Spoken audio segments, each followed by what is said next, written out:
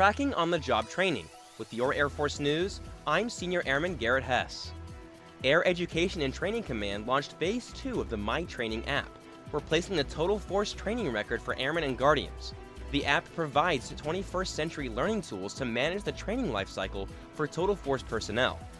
My Training is designed to enhance productivity, efficiency, and mission effectiveness. It'll also provide reporting to other services, sharing data for joint missions. One official calls the app a one-stop shop to record all learning, tracking a lifetime of training and career progression.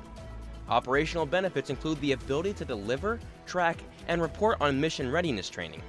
The app enables supervisors to assign, monitor, and record training and education activities while providing status reports at the individual and organizational levels. That's today's Air Force News.